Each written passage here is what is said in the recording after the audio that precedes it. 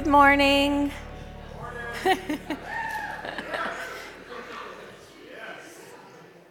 Would you remain standing as we read God's word? My name is Rebecca, and I'm going to be reading Philippians 3, 1 through 11, which is today's sermon scripture reading. I'd encourage you to read along in your Bibles. If you're using the blue ESV Bibles on your pew, you can find the passage on page 571. Finally, my brothers, rejoice in the Lord. To write the same things to you is no trouble to me and is safe for you. Look out for the dogs, look out for the evildoers, look out for those who mutilate the flesh. For we are the circumcision who worship by the Spirit of God and glory in Christ Jesus and put no confidence in the flesh. Though I myself have reason for confidence in the flesh also. If anyone else thinks he has reason for confidence in the flesh, I have more. Circumcised on the 8th day of the people of Israel, of the tribe of Benjamin, a Hebrew of Hebrews. As to the law, a Pharisee. As to zeal, a persecutor of the church. As to righteousness under the law, blameless. But whatever gain I had, I counted as loss for the sake of Christ. Indeed, I count everything as loss because of the surpassing worth of knowing Christ Jesus my Lord. For his sake I have suffered the loss of all things and count them as rubbish, in order that I may gain Christ and be found in him, not having a righteousness of my own that comes from the law, but that which comes through faith in Christ, the righteousness from God that depends on faith, that I may know him and the power of his resurrection, and may share his sufferings, becoming like him in his death, that by any means possible I may attain the resurrection from the dead. This is the word of the Lord. You may be seated. Thank the Lord, and thank you all for coming today. It's an honor and a privilege to bring to you a message. I appreciate the chance to share in the context of the local assembly. And Philippians is a great book. So it's a wonderful book. So let me pray, and I'll give you a little background, and then we'll jump into it. Heavenly Father, I thank you for the opportunity to share. I pray, Lord, that your words would come through my words, and that, Lord, that we all could take away from this section of Scripture a blessing from you. Be with us as we look into these verses, and God, I pray that your Holy Spirit would be imparting wisdom upon all of us, and I do pray in Jesus' name. Amen. So let me just get the whole Chiefs Seahawks thing out of the way, all right? Because the last two guys that got up here were huge Chief fans, and I had to set those youngsters in their place because I've been a Chiefs fan longer than both of them, either one of them have been alive. We talked about that. I'm a huge Chiefs fan, of course, but I'm also a huge Seahawks fan. I love the Seahawks. In fact, when Russell Wilson came up, I was like, yes, this is great. And so I want everyone in here to know that I will be cheering for the Hawks every single game this year unless they make it to the Super Bowl against the Chiefs, okay? And then of course, but that's at least, 18, 19 games, so we'll be together as we go forward in our pro football watching. So anyway, I want to give you just a tiny bit of history. I'm married to Pam and Gracie. There's my family there. Say yeah. Pam, we've been married for 36 years, best 25 years of my life. So I always, when I say that, people go, wait a minute, and then Pam goes, how do you get 25? But we joke around. It has been 36 years, and it's better now than when we started. And for those of you that understand that, we have 3 kids. Gracie, our youngest one, is here today. We have 3 grandchildren and 2 daughters-in-law and 2 dogs. So that's kind of the family makeup. A tiny bit of background, we moved to Argentina. We got married in 1987, moved to Argentina in 1994. During that, when we went to Argentina, Pam and I and another couple, we founded a school. I was called into the ministry there. I went there on business, was called into the ministry. I was a pastor of a small international church for 9 years. But when 9/11 hit, everything in the world changed. I know some of you were really young when 9/11 happened. That was 23 years ago, 22 years ago, 20 years ago. Well, 20 years ago. And we lost half of the expats. The church became cut in half. The school was cut in half. And they asked me to be the director of the school until they found another director. And I said I could do it for 6 months. 6 years later, I was still directing the school and pastoring the church. So I had a dual role for 6 years. I pastored for 9. And actually, after doing that for 6 years, I got burned out, to be honest with you. We came back to the United States the same year that my oldest son graduated from our school down there. We landed in Kansas City. And the first thing we looked for was a good church. And that church sponsored a school. And we put our kids in it was a classical Christian school, which we knew about Christian, but we had never heard about this classical thing. Anyway, we put our kids in there, and a few months later, they asked me to teach Spanish for them, which I did. And then a year or so later, they asked me to join the administrative team, and a year or so later, I became the head of school. So for 9 years, I was the head of school at Faith Christian Academy in Kansas City. We served there for 14 years, and this past year and a half ago, the school board there was zigging, and I thought we needed to be zagging. Not Gonzagging, but Gonzagging. And it was timely. The Lord prepared it for us, and so Seattle called, which was really, really weird for us, being from the Midwest and growing up to come out to Seattle, Washington. But the Lord was in it, and one of the first things we did is look around for church, and it was fascinating because we were looking at different churches, visited 4 or 5, and our second or third time through, Gracie was with us, and I knew that they wanted to go to this other church, and I really thought Icon was where the Lord wanted us. And so we were leaving, I think it was another church, and Gracie goes, well, I don't know about you two, but I think we should go to Icon. And Pam goes, I do too. And so it's when and I go, well, okay, I guess maybe, because I was really happy about that because I saw that just everybody wanted to come to Icon. So I've been here ever since. And so praise the Lord for that. And I was talking to some people earlier about it's been a while since I've had a chance to give a sermon in front of the assembly is where we are. And the first time I ever gave a sermon, I was so nervous. I was so nervous. And I remember Pam was saying, it's going to be okay, settle down. And I changed my tie 6 or 7 different times. And I came out and I went, what about this one? She goes, your tie is fine, it's going to be okay. And I go back in and I changed it again, right? So finally it got to time that the service was going to start. I had to do something, so I went with the tie hat on, went and preached, and then I ran to the back and was shaking hands, and I was still so very nervous. And Pam came back there and I go, honey, what'd you think? And she goes, you picked the right tie. So how about that?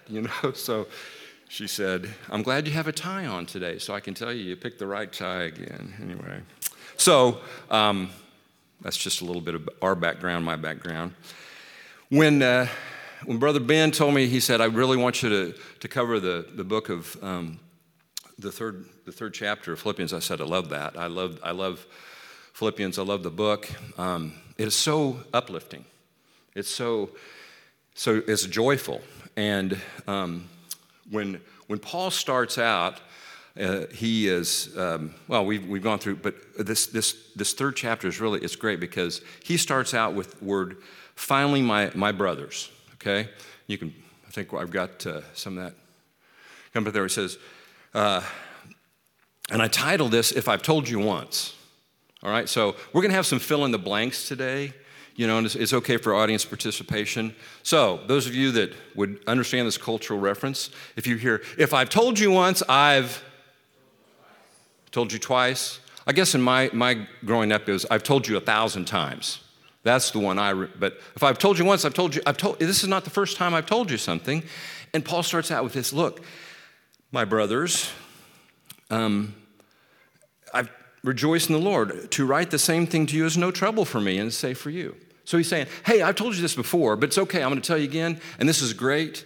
He says, rejoice in the Lord. And one little issue here, because it depends on what translation you're looking at. It says, finally, my brothers, and some it says, and sisters. And I'm not a Greek scholar. I wish I was. But I know in Spanish, if you say hermanos, that encompasses both male and female, unless explicitly it's only male or only female. So if there's a group of people and you say hermanos, that could be both men and women. So I think it's the same thing here.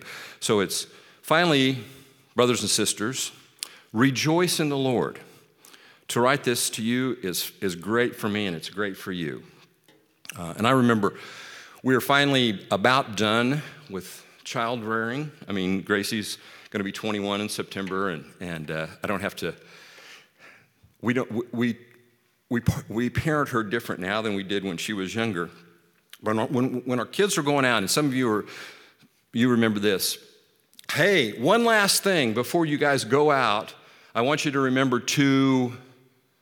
And so I can remember my parents. If you give us a call if you need to, don't get into the car with someone that's been drinking. Stay away from so-and-so. Or what? I mean, those final instructions are the ones that you really want your kids to remember, or your brothers and sisters to remember. And I think that Paul is saying, okay, here's the last thing, and I really want you to remember this, and it's really important. And he says, rejoice. Rejoice. And rejoice, in fact, there's three kind of words, and if you saw the outline in the email, it was rejoice, recognize, and righteousness. Well, the word rejoice is a great word. It actually shows up in Scripture, at least depending upon your translation, over 200 times throughout Scripture. Over 200 times. It says to be filled with joy.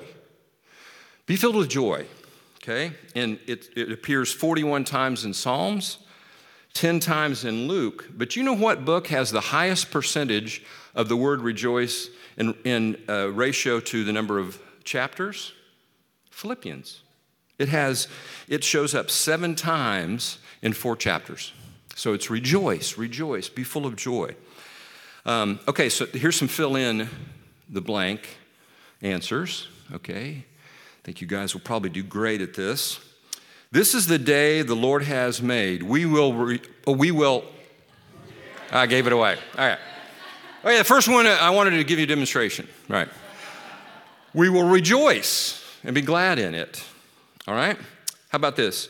Rejoice in the Lord always, and again I say rejoice. Okay? Rejoice with those who rejoice. Weep with those that weep. Rejoice with those who rejoice. Okay? This one's going to be a little bit harder. This is a time frame. I'm going to give you a hint. It's a time frame. Rejoice always. Rejoice always. Okay, so I don't know why the Lord gave me a real trivia brain. No, a brain that captures trivia. But shortest verse in the English Bible is what? Everybody knows this. Jesus wept, right? Jesus wept. Do you know what the shortest verse in the Greek Bible is? It's rejoice always. Okay? You probably knew that because where I was headed. But it's actually, it's 3 words in Greek, and those of you that know Greek could look this up. But the number of characters is the lowest, it's the shortest verse. Rejoice always. Always be rejoicing. Always be rejoicing. So Paul says, look, I've told you this before, I'm just going to tell you again, it's good for you, it's good for me. Rejoice. Be full of joy. And that's good for us to remember, to rejoice. But then he gets into something that I find fascinating. The second thing that he talks about is recognizing, okay? Recognizing, looking out for. And he says, look out for 3 different things. He looks out for the dogs, look out for the evildoers, and look out for those who mutilate the flesh. I'm like, okay, look out for the dogs. Well, as some of you or all of you may know, Jews called the Gentiles dogs. In fact, there's an instance in Scripture where Jesus calls a Gentile woman or infers that Gentiles are dogs. Okay? Let me read that to you. Now, hang with me to the end because there's a reason. So this is in Mark 7:24 through 30. And from there, Jesus arose and went away to the region of Tyre and Sidon. And he entered a house and did not want anyone to know, yet he could not be hidden. And immediately a woman whose little daughter had an unclean spirit heard of him and came and fell down at his feet. Now the woman was a Gentile, a Syrophoenician woman by birth, and she begged him to cast the demon out of her daughter. And he said to her, can you picture this? Jesus is seated in this house, a party going on. Jesus was always a party. They were eating. And this woman comes up and throws herself at his feet and says, heal my daughter. Okay, so now the daughter wasn't there. Well, immediately something about her, he recognized her as a Gentile. I would imagine, I haven't investigated it, but I would imagine maybe something about her clothing gave it away. Syrophoenicia maybe had special colors or whatever. And Jesus said to her, let the children be fed first, for it is not right to take what is the children's table to eat. She said, let the children be fed first, for it is not right to take the children's bread and throw it to the dogs. So this woman coming up, she's having a bad day. The kid, her daughter's, and Jesus says, I'm not going to, I'm going to feed the children of Israel before I give the crumbs to the dogs. And look at her response. Look at her response. Well, you're not looking at I'll tell you the response. Okay. He says, but she answered him, yes, Lord, but even the dogs under the table eat the children's crumbs. Okay, so he knew, obviously, what was going to transpire here, but in this interaction, Jesus said, I came to the children of Israel, not the Gentiles. And she goes, yeah, but even the Gentiles get the crumbs. And Jesus said to her, for this statement you may go your way. The demon has left your daughter. And she went home and found the child lying in bed and the demon gone. So Paul said, watch out for, or look out for dogs. But he's being ironic. It's fascinating the way Paul, he says, look out for the dogs. He's calling the Pharisees dogs, which sure the Pharisees called Gentiles dogs all the time. He says, watch out for those dogs, the Pharisees. He said, watch out for the evildoers. Now, who are the evildoers? Well, they're the law keepers. Paul turns all this on its head. He says, watch out for dogs, watch out for evildoers, watch out for the flesh mutilators. Well, you have the Jews, the Pharisees, and those of the circumcision. He says that if you're just keeping the law, you're just doing that, then you're really an evildoer. And I thought about the interaction story that Jesus told about the Pharisee and the tax collector. Remember that? So a Pharisee and a tax collector go up to the temple to pray, and the Pharisee goes up and he says, Lord, I thank you I'm not like other men. I fast twice a week. I give a tenth of everything I own. I'm glad I'm not like this tax collector here. And the tax collector doesn't even come up to the altar. He stays out and he's beating his chest and says, have mercy on me, a sinner. And Paul says, watch out for those people. Watch out for the law keeper. And that's how he says, watch out for those people that are just keeping the law. And then he comes and he says, and watch out for the flesh mutilators. He says, watch out for that. Because Philippi was one of the problems in the church was they had the Judaizers trying to take over. And in an earlier book in 1 Corinthians, Paul talks about, he says, for neither circumcision counts for anything or uncircumcision counts for anything, but keeping the commandments. He says, so if we are, and this all ties together, Paul's saying, you have to watch out because people are going to come to you and say, well, do this, and that's how you will be saved. Or this is how you'll get grace with God. Or this is what I keep the law, so if you follow me and keep the law. Or even the flesh mutilators. It's fascinating how Paul talks about mutilating the flesh. It's circumcision, and it's not the circumcision, or it's not uncircumcision. It's what's inside, not what's outside. It's an inside job, really.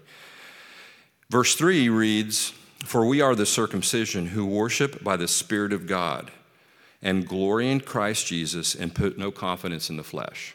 That's actually verse 3 of our reading today.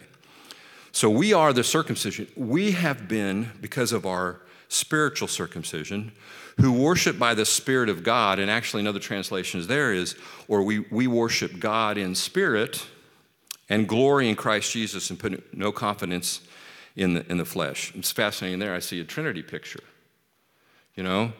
We worship God in spirit and glory in Christ Jesus. So, as Paul is explaining, he's talking about, okay, I want you to rejoice in what the Lord has done. I want you to rejoice in who you are, and I want you to watch out for, recognize these Judaizers that are coming at you, and they're come at you in different ways. And he then goes into the major part of the rest of the verses that we're covering today. It talks about righteousness, his righteousness.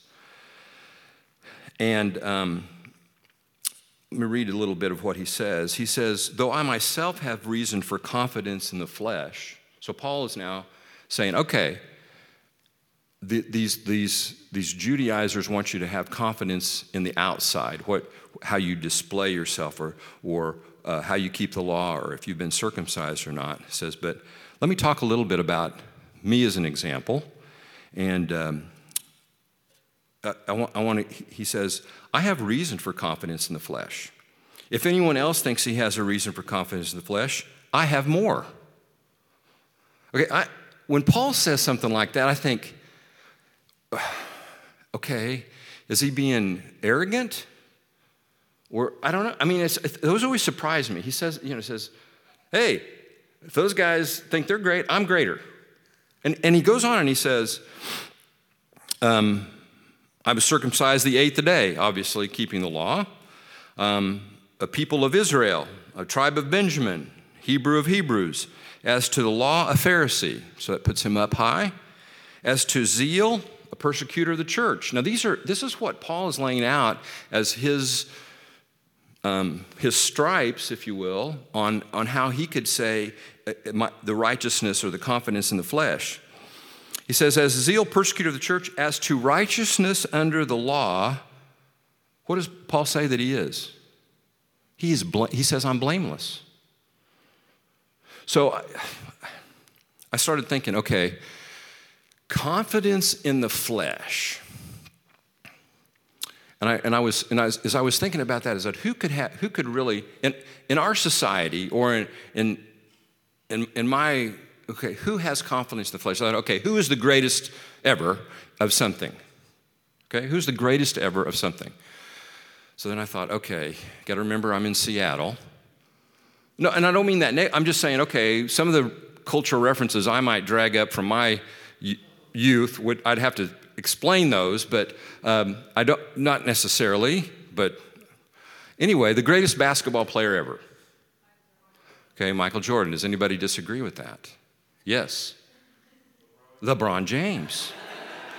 And so I said, and I was telling Pam, I go, or Wilt Chamberlain. She goes, Wilt who? Or Bill Russell, or I mean, so if you said the greatest basketball player ever, you could make a case for these guys. Michael Jordan, 2 3-peats. LeBron James, most points. I mean, they could make a case in the flesh, right? Greatest boxer of all time. Oh, geez. Okay, what? Muhammad Ali, I heard. Yeah. Got throwing out for the Italians. What? Rocky Marciano? Is that what, did I hear Rocky Marciano? Yeah, okay, only undefeated heavyweight champion ever, right? So we can't agree on, okay, greatest soccer player ever. Messi. Okay, I'll give a shout out for Argentina on Messi, yeah. Okay, but if this would have been 10 years ago, they'd have said Pelé, or they might have said Maradona, or if you're from, over in Europe, you might say one of those dudes with one name over there that I don't always I don't follow soccer. Okay, didn't grow up playing soccer, but so, and then I thought, okay, greatest technological giant. That'll spur people on here. Or the highest or the best ever at tech.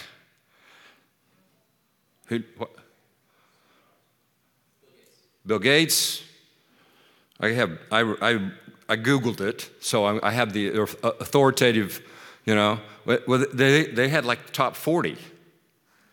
So Bezos' name came up, Musk came up, Zuckerberg came up. And I guess a couple of them are going to decide in the ring who's, right? Isn't that going to do that? So, Okay, so in this gathering here, there's some of you that have reason for confidence in the flesh. Maybe you were valedictorian, or maybe you were champion of spelling bee. I don't know. I was talking to someone that says, this is a little known fact. I think I've told this to one person. But when I was a senior in high school, I went to El Salvador on an exchange program. And I played basketball in El Salvador.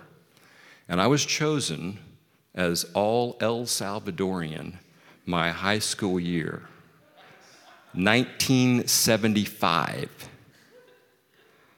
I was the third tallest man in the country.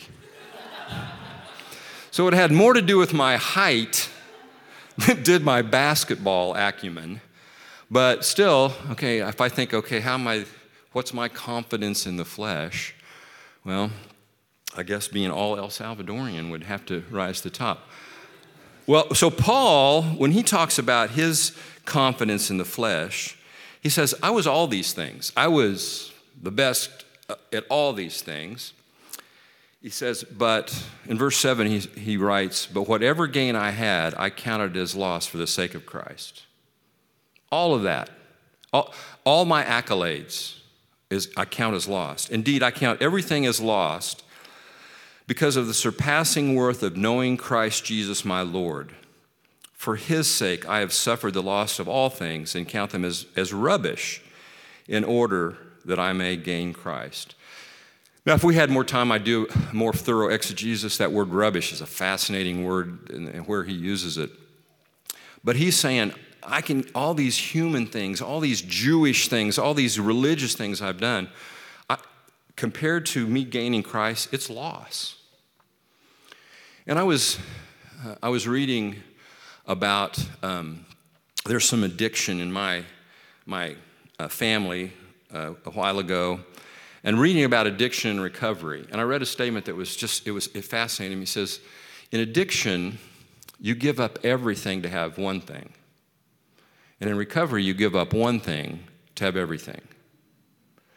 And and I'm not saying that I'm not drawing a comparison between addiction and having Christ, but when we give up everything for Christ, and that one thing we do get everything from him. We get everything.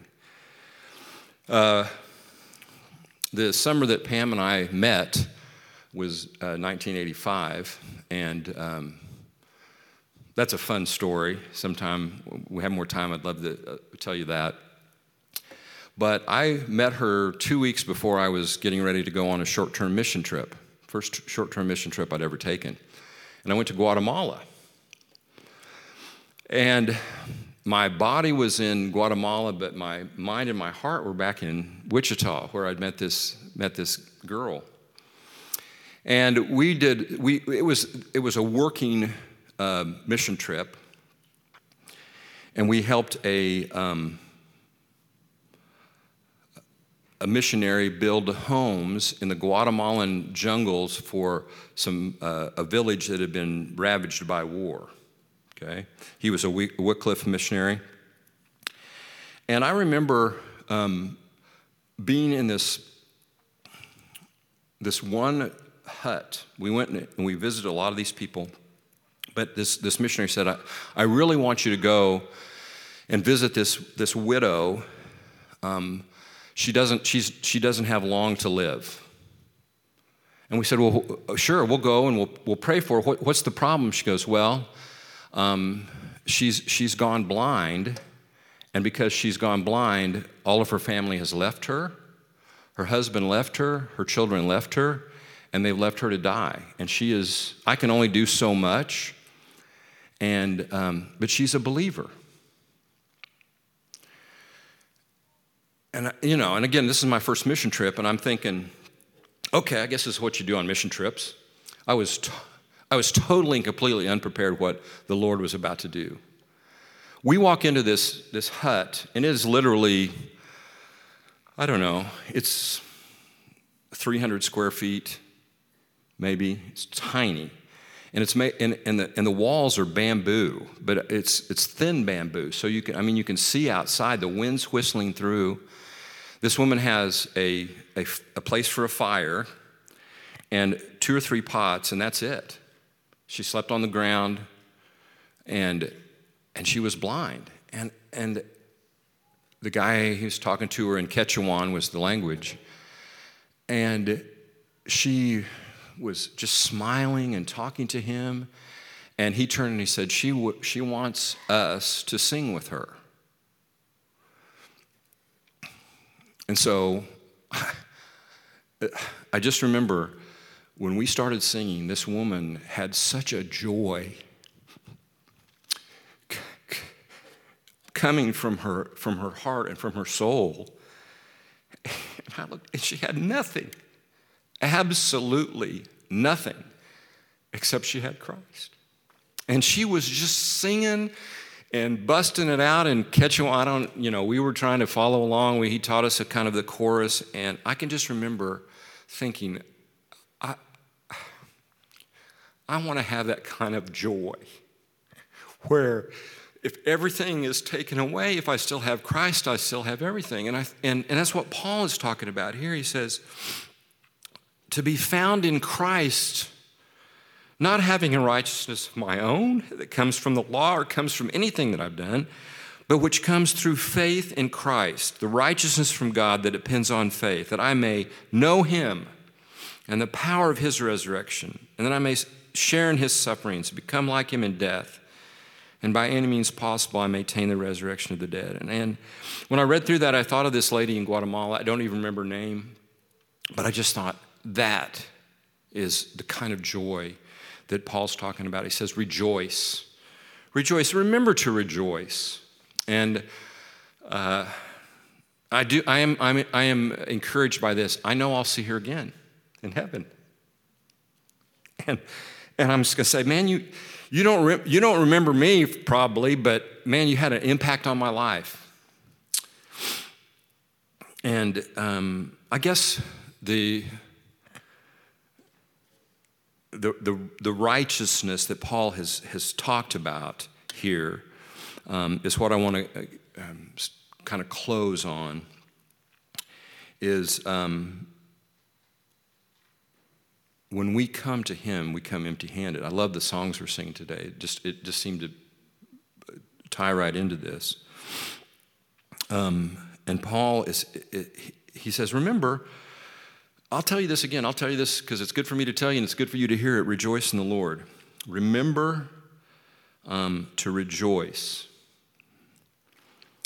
And I would say that another application to what we looked at is remember to recognize. And I would say to us, not so much recognize the Judaizers, because that's a different thing, but maybe in your own life, what is it that you need to recognize? What is it about my flesh? I don't mean my carne, I don't mean my body, but just in who I am, in my all El Salvadorianness. what do I need to give up? Okay? Because I want to be like the widow in Guatemala. I want to just have joy in the Lord. And that's where we find our righteousness, is in Him. It's not in the works that we do. And I'm not saying we don't do works. I think it's wonderful that Icon serves in Seattle. And I would love to see us as a church go on some short-term mission trips and do some different things like that. But as we continue to go through Philippians, I think this is just a great time for us to pause and say, Lord, I will rejoice always. I'll remember why I first rejoiced, and I have to keep an eye on my flesh, on, who I, and there's so many stories about how God has humbled me, Pam's shaking her head yes, but that's okay. I mean, I'm okay with that because I want to be found in Him. I want my those things that I hold up to be counted as lost for Him, and that by all means possible, I could be found in Jesus. So that's my encouragement to you, to rejoice, to recognize in ourselves and in those around us and in each other, in us as a church, and then to be found in the righteousness of Christ, which is really worth it all. It's worth it all. So let me pray for us, and then we'll continue on with some songs and communion and the way we celebrate our brother and sisterhood in Christ. Father, I thank you for just a great reminder that we are to rejoice in you, that it is important for me to lay aside all these things that cause me to puff up and just to say, I want you, Lord. Help us to encourage one another to rejoice. Help us to understand that joy is not just being happy, but it's part of the fruit of the Spirit that we have, being full of joy. And I just pray that we would understand that that's there for us as believers. And Lord, help us to, if we recognize in ourselves that flesh that has risen up, I just pray that we would, as we come to the time of communion, that we would confess that to you, knowing that you died to take away all of our sins, and that that would be a blessing. And Lord, I last of all, if there is a soul in this room that does not know Jesus, has never found themselves in Christ, but are looking for that kind of rejoicing, that kind of joy, that kind of relationship, I pray that they would humble themselves and make their desires known to you. Lord, we thank you that you meet us here and that your word has application as much today as it did 2,000 years ago. Bless us now as we continue in our fellowship, and I pray in Jesus' name. Amen. This teaching was recorded as part of our current sermon series at Icon Church. During our weekly gatherings, we move from the teaching to a time of response. While we recognize it may be hard to capture that as you listen online, we encourage you to take a moment to reflect on and respond to what the Spirit might be telling you in response to what you've heard. For more resources and to find out how you can join with us on gathering on Sundays, visit iconchurch.org. And as we say each week, Christ is all, and we are His.